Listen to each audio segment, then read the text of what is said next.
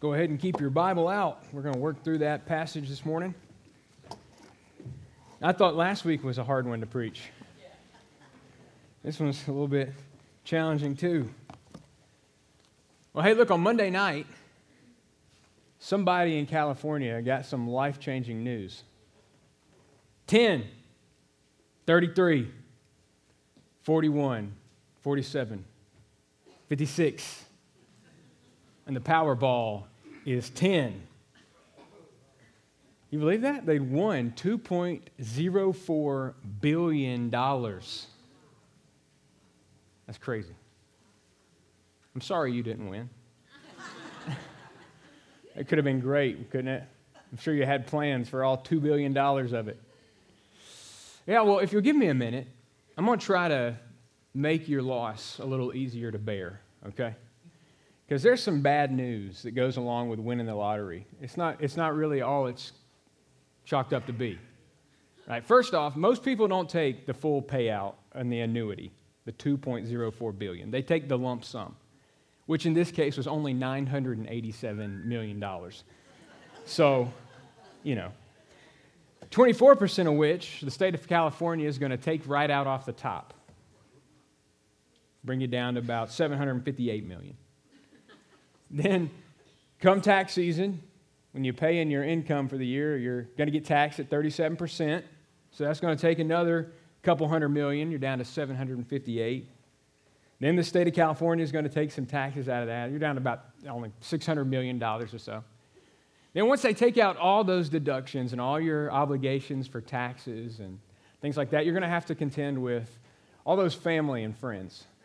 You're going to come out of the woodwork looking to have a piece of the pie, and they're going to say, hey, you got $600 million. Come on, can't you spare 10 or 20 million for me, And then you got the track record of previous lottery winners to deal with. I mean, things don't typically end well for lottery winners. They spend their money frivolously, end up penniless. I mean, is it really worth it? I mean, we're talking a few $100 million. That's not that much, is it? I don't know. It'd kind of be nice. Probably be fun. But I have forgot to mention the major danger that comes with the lottery, which is, according to Jesus, the spiritual danger that belongs to those who are rich. And I wonder, I was in the gas station Monday night getting a Gatorade and was behind a lady who bought $10 worth of Powerball tickets. $10 isn't that much. So her return on investment, 0, but she also didn't lose much. But what if the cost of winning the Powerball was missing out on eternal life? How hard it will be for a rich person to enter the kingdom of heaven. It's impossible, Jesus says. Is it worth it? No, not to me either. And so I know, it would have been cool to have been a Powerball winner, but maybe you dodged a bullet. Maybe walking with Jesus is more important than that. In fact, this morning, as we work through this text, I want you to see clearly that Jesus calls us, his followers, to treasure him above all else, especially money. Okay, Jesus calls his followers to treasure him above everything else, especially money. And I hope you see that already. You know where we're going. David read the passage to you, and maybe your skin was crawling, and you were preparing yourself for the sermon on money. And you're going to get it. And so I just want to challenge you, okay? Challenge you right here at the beginning to just maybe open up your heart, to think with an open mind, and ask yourself, is your money keeping you from following Jesus? It ain't worth it. So we've been working our way through the Gospel of Mark, and we're finally here in chapter 10. And this familiar passage, the rich young ruler, is a continuation, in a way, of what we saw last week. Last week, we looked at the countercultural values that Jesus expects his followers to live by, especially in the way we treat the weak and vulnerable, women and children. Today, he continues teaching about those values, which are radically different than the prevailing attitudes of his culture and of ours. And it's the attitude that he has towards money. And so this rich young man stands for us as a perfect example. I mean, you might put yourself in his shoes. And think about if you were him walking up to Jesus and asking what you had to do to receive eternal life. What would Jesus tell you? I think the thing you'd have to come away with is this basic principle that's going to guide our time together this morning. That Jesus' call to discipleship, follow me, exposes your heart's treasure. Jesus' call to discipleship exposes your heart's treasure. That's what happens here in this story. Let's look at it again. This man runs up to Jesus, kneels before him, and he says, "Good teacher, what must I do to receive eternal life?" Jesus says, "Why do you call me good? Only God is good." But then he gets right to the man's question. Well, you know the commandments. Don't murder. Don't commit adultery. Don't steal. Don't bear false witness. Don't defraud or cheat. And honor your father and mother. In verse 20, the man says, "I've done all these things from my youth till now." And so Jesus hits him. "One thing you lack. Go sell all you possess and give it to the poor and come follow me, and you'll have treasure in heaven." And of course, the man walks away sad because Mark tells us he has many possessions.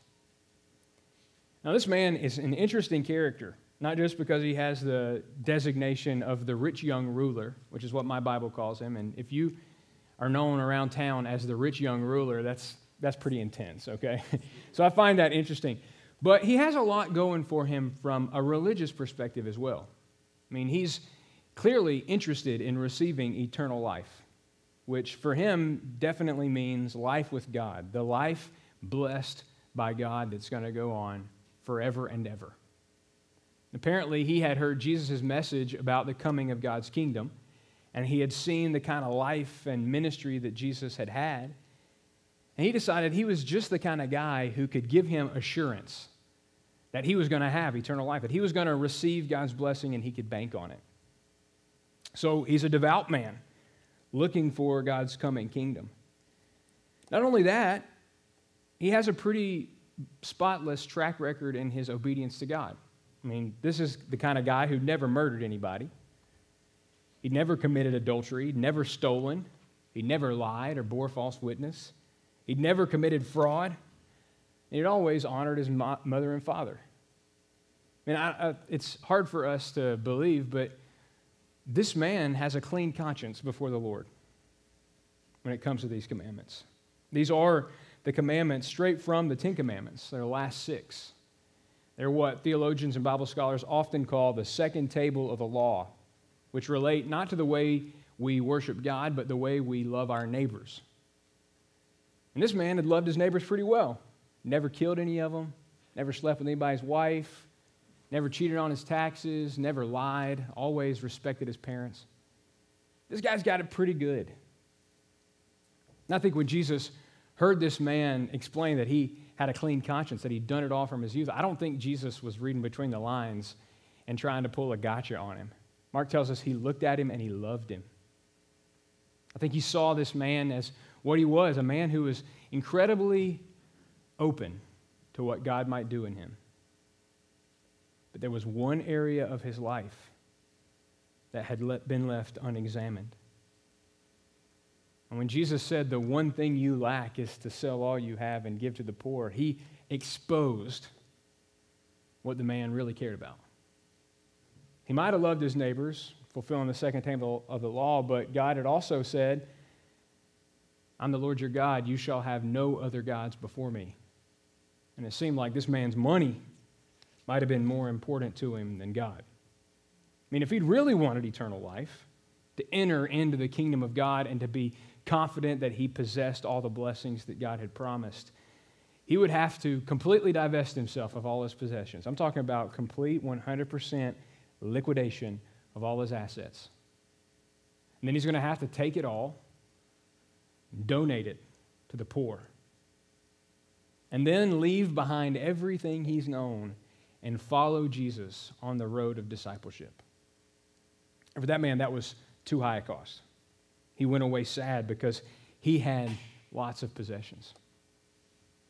That's a radical demand that Jesus makes. I mean, it would stop any of us in our tracks. I mean, you may not be a billionaire, But by the standards set in most of human history and even around the world today, you are incredibly wealthy. What if Jesus had asked that of you? I can't count on my hands how many times somebody's asked me about this passage. Do you think this is something Jesus expects from everybody, or is this just a test he was putting to this man? And you're like me, we want to find a loophole here to try to make it seem like, this was just a test for this guy. Surely Jesus isn't looking for this from all of us. And then you start reading the New Testament, and you see that the earliest Christians certainly understood it that way. In Acts chapter 2, 3,000 people are saved, and almost immediately, everybody sells all their possessions and puts it into a common treasury so that no one in the church has any kind of need. That's pretty astounding and amazing. And that kind of radical renunciation of the world's goods is just the kind of thing you'd expect from Jesus. I mean, this is the guy who had told his disciples just a few days before, if your eye causes you to sin, tear it out. It's better to go into the kingdom of God blind than to go to hell with two eyes. And if your right hand causes you to sin, cut it off. It's better to enter eternal life lame than to go to hell with two hands. And if your right foot causes you to sin, cut it off. For it's better to go into eternal life crippled than to go to hell with 2 feet. In radical choice to do away with one's eye or hand or foot if it means following Jesus. I mean, he's the man who had the audacity in Matthew chapter 10 to look at his disciples and say, if you don't hate your mother and father, you're not worthy of being called mine. And if you don't hate your brother or sister, you're not worthy of being called mine. He's the man who looked a would-be follower in the face and said, Lord, I'm going to follow you wherever you go, but first let me bury my father. He just said, let the dead bury the dead. You follow me now. I mean, Jesus telling this guy, sell all you possess, give it to the poor, and come follow me, seems radical, but it's just the kind of demand Jesus would make. He's after wholehearted, single-minded devotion that willingly gives up everything to follow him. And in making that call, he exposes what our hearts desire. For some people, the cost of following Jesus means giving up sin that they really enjoy and cherish. And the cost is too high. Other people, it's family relationships. Their family means too much to them to jeopardize that by following Jesus. Jesus' call to discipleship exposes the heart's treasure. And for this man, and I guess probably, if you're like me, for a lot of people like him,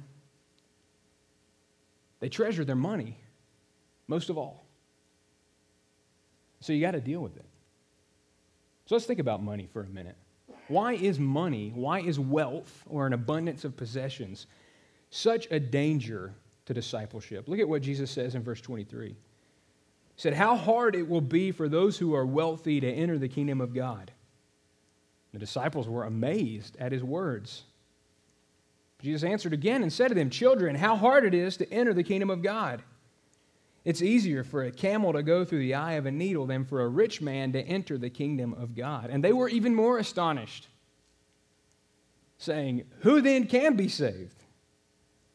And looking at him, Jesus said, with people it's impossible, but not with God, for all things are possible with God. Listen, there's really no way around the verses we just read. And if you're honest with them, this is what I think you come away with. This is a minimum. Wealth uniquely complicates the conditions of discipleship. Wealth uniquely complicates the conditions of discipleship. The Jewish society of Jesus' day took for granted the fact that wealth or financial prosperity was a sure sign of God's blessing. They just took it for granted. If you're wealthy and rich, you are obviously blessed by God. It's a sign of his favor on your life, that you've got lots of money. And so when Jesus starts talking about rich people having a hard time, or even being impossible for rich people to get into heaven, I think their mind is blown. Because people like this rich young ruler are just the kind of people they're hoping are there in the kingdom of heaven. I mean, just from a pragmatic perspective, having a wealthy guy as part of your group would mean that when you go out to eat, you're not eating off the dollar menu, but maybe you're a little open to some finer cuisines. That instead of wearing threadbare clothing, maybe you could get an extra change or two here or there. Instead of having to rely on the hospitality of people when you roll into a new city, you can get rooms for yourself. And it'd be nice to have some rich folks in your church. In your apostolic band. Okay? And I can relate to these men. What are you doing? Turning this guy away. He's a prime candidate. You said, whoa, guys, you're assessing things wrong. This man is wealthy, and that's going to create some challenges for him in following me. I think that little phrase he uses, the little picture, it's easier for a camel to go through the eye of a needle than it is for a rich person to enter the kingdom of heaven. It's so beautiful. I know you've heard preachers say that the needle's eye was this door in Jerusalem that camels had to kneel down to get through. But that's just not true. Okay, that some preacher somewhere made that up. There's no door in Jerusalem called the needle's eye or anything like that. I think Jesus wants you to allow your mind to imagine what it'd be like to fit a camel through the eye of a needle. Camels were the largest animal in Palestine. The biggest animal you can imagine through the smallest opening you can imagine. Figure that one out. I think if you were in Texas today preaching, he'd say something like this: it's easier for a longhorn steer to go through a doggy door than it is for a rich person to enter the kingdom of heaven, okay? Easier for a longhorn to go through a doggy door. It's easier for a Ford Super Duty to fit in a compact car slot at H-E-B. Right? Is that going to happen? There's no way to do it. It's impossible, Jesus says. Wealth, of all things that complicates the choice to follow Jesus, wealth complicates it uniquely. It's hard for a rich person to enter the kingdom of heaven. I think there are a few reasons for that. So I've prayed through this and come up with a few, and tell me what you think. One reason I think wealth is so dangerous to discipleship is because it distracts us. Our wealth distracts us. Jesus says, don't store up for yourself treasures on earth, where moth and rust destroy and where thieves break in and steal. But rather store up for yourselves treasure in heaven, where neither moth nor rust destroys and thieves do not break in and steal. For where your treasure is, there your heart will be also. I know you've experienced this. There are some people who obsessively check their bank balance. Every morning, first thing you do, you have your cup of coffee, sitting in your chair, and you open up your Wells Fargo app or Chase Bank app or Sage Capital Bank app, and you want to see, where are we sitting today? Where's our balance? Other people, it's their stock portfolios. And maybe lately, you try to avoid all of that. But some people obsess over their bank balances and stock portfolios. Other people scheme ways to earn more money, to get rich quick, or to spend less money. Do y'all remember when extreme couponing was a thing? How many hours did you waste of your life clipping coupons? Okay? I mean, it's crazy. How much is your time worth? But for just a few dollars, people would coupon like crazy. Eventually, whether you got a little or a lot, your money becomes the all-encompassing reality of your life. You lay in bed at night thinking of the bills you've got to pay and the financial plans you're going to set. Wealth distracts. It diverts our attention. Where your treasure is, there your heart will be also. That's why Jesus, when he was talking about the way people receive the gospel, talked about it in the terms of seed and soils.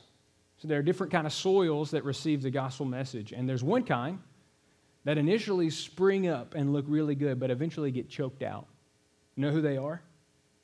They're the people who heard the word, but the worries of the world and the deceitfulness of riches and the desire for other things enter in and choke the word, and it becomes unfruitful. Wealth is so dangerous because it distracts us from what's most important. And in distracting us, wealth also deceives us. Deceives us. Jesus mentioned that there in Mark chapter 4, but Paul also talks about it in 1 Timothy 6. He tells Timothy to instruct those who are rich in this present world not to be conceited or to fix their hope on the uncertainty of riches, but on God, who richly supplies us with all things to enjoy. Look, riches, wealth, deceives us. We even have a term for it. We call it being financially secure. And we think that there's this dollar figure. Maybe it's $2 billion. Maybe it's $1,000. Your situation and circumstances dictate for you what that dollar amount is. But there's this imaginary number that if we could only get there, if our retirement account could only get to X, if our bank balance could only get to X, we'd be set. We'd be secure. We'd be able to withstand any temptation or trial or any tragedy that strikes our lives. We'd have the money necessary to make it through. But that is deception. There's no amount of money in the world that can keep you safe. It's not possible. Doesn't matter how much money is in your bank account, in the snap of a finger, it can evaporate. You ever heard of inflation? You ever heard of financial mismanagement, Ponzi schemes, fraud? Maybe you've been tracking the news this week of the cryptocurrency exchange FTX and the founder, Sam Bankman-Fried, who started the week number 40 on Forbes' list of billionaires with an estimated $17.2 billion net worth. And as of today, is penniless and bankrupt. And there are rumors that he's on the run in Argentina. Overnight, money goes away. It's deceptive. Money tells you that, hey, if you could just get that certain amount of money in your bank account, you'll be set. But only God can protect you and provide for you. Money deceives you. That's why James says in James chapter 4 to the rich, he says, "Come now, you who say, tomorrow or today we'll go to such and such a city and spend a year there and engage in business and make a profit. Yet you don't know what your life will be like tomorrow. You're just a vapor. Appears for a little while and then vanishes away. Instead, you ought to say, if the Lord wills, we'll live and also do this or that. But as it is, you boast in your arrogance, and all such boasting is evil. Therefore, to one who knows the right thing to do and doesn't do it, to him it's sin. Come now, you rich, weep and howl for your miseries which are coming upon you. Your riches have rotted. Your garments have become moth-eaten. Your gold and your silver have rusted, and their rust will be a witness against you and will consume your flesh like fire. For it's in the last days that you've stored up for yourselves treasure." I know money makes things easier, but if you're hoping your money is going to save you from whatever is coming, you're deceived. Wealth deceives you. Not only that, wealth ends up defining us. Jesus says this in Luke chapter 12. He says that, hey, even when you have an abundance of possession, your life doesn't consist in this. And that's what happens. Jesus tells this parable about this man who has a bumper crop when it comes harvest time. So much so that he doesn't even have barns to hold it all. And so he says, I know what I'll do. I'll tear down my barns, build back bigger barns, and then I'll be set. All I'll have to do is eat, drink, and be merry. Jesus says, you fool. Tonight, your soul is required of you. And that's the reality, that our wealth comes to define us. Maybe it's the cars we drive, or the clothes we wear, or the houses we own. But eventually, after obsessing over it and believing if we just get it, then it will protect us, eventually it defines us. And our identity becomes bound up in what we have. I think that's what's going on for this young guy. He walked away sad because he had many possessions. He could not dissociate who he was from what he had. That happens for an awful lot of people. Like the way David Garland said it, he said, most people have plenty to live on, just nothing to live for. They spend their days thinking about how they can acquire more money, and they get to the end of their life, and what do they say? I wish I had more money in my bank account. I wish I'd worked harder. Wish I hadn't missed out on that bonus in 2022. And say, wish I'd spent more time with my family.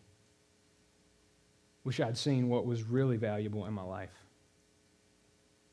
And ultimately, wealth doesn't just define us, it destroys us. Those who want to get rich fall into temptation and a snare, and many foolish and harmful desires which plunge men into ruin and destruction.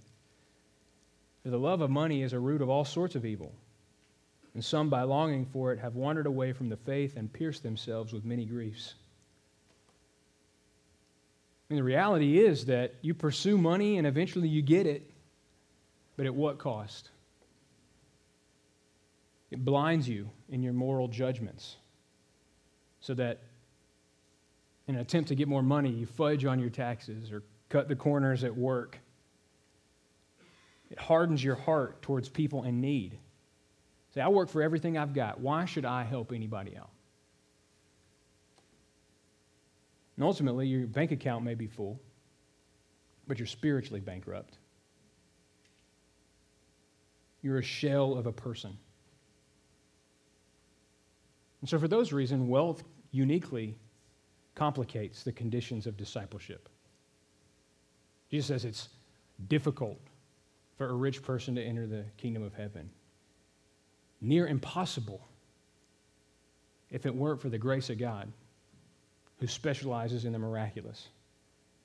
And he can save rich people, but it comes at a great cost.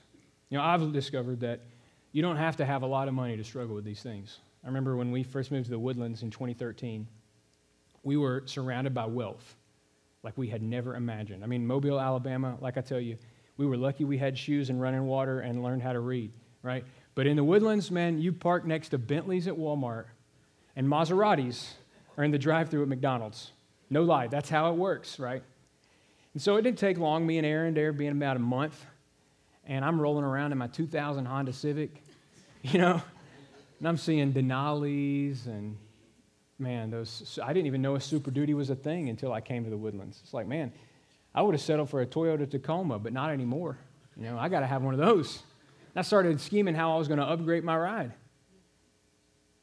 That's how it works. It gets into our souls, and before long, Jesus isn't the focus of our life. Money is. But he's called us to follow him. He's supposed to be our heart's treasure. And so how do we get right? How do we get back on track? What would he have us do? Well, here's the last point. We need to build our hope in this fact that followers of Jesus can be confident of God's provision and protection. You can either pursue money or you can trust God. Those are your options. Listen to what the disciples say here in Mark 10, verse 28. Peter began to say to him, "Behold, we've left everything and followed you." And Jesus said, "Truly I say to you, there's no one who's left house or brothers or sisters or mother or father or children or farms for my sake and for the gospel's sake, but that he'll receive 100 times as much now in the present age, houses and brothers and sisters and mothers and children and farms, along with persecutions, and in the age to come, eternal life. But many who are first will be last, and the last will be first."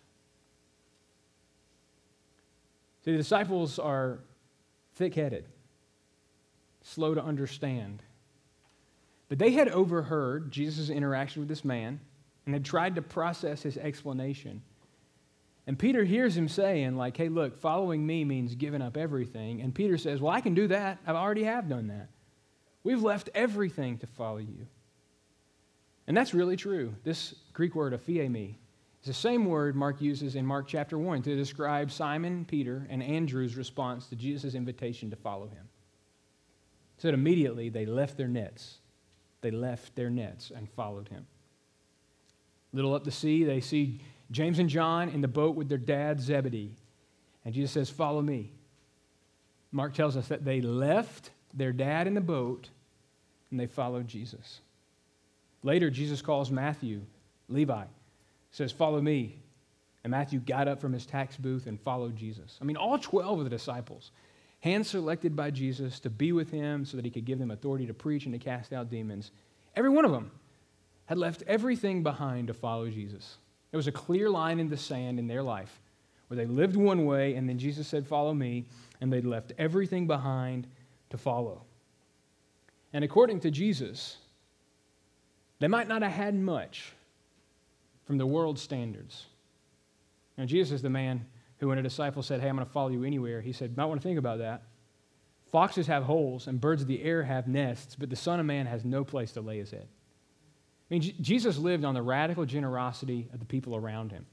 He didn't own anything. I mean, he wasn't very significant from the world's perspective, not making any list of billionaires. And so the disciples followed along. They're homeless, basically, walking around in itinerant ministry, plucking grain to eat, hoping Jesus can do a miracle so that they don't go hungry and starve. You know, these men are living on the edge. But according to Jesus, they were just the kind of people who could expect God's provision and protection.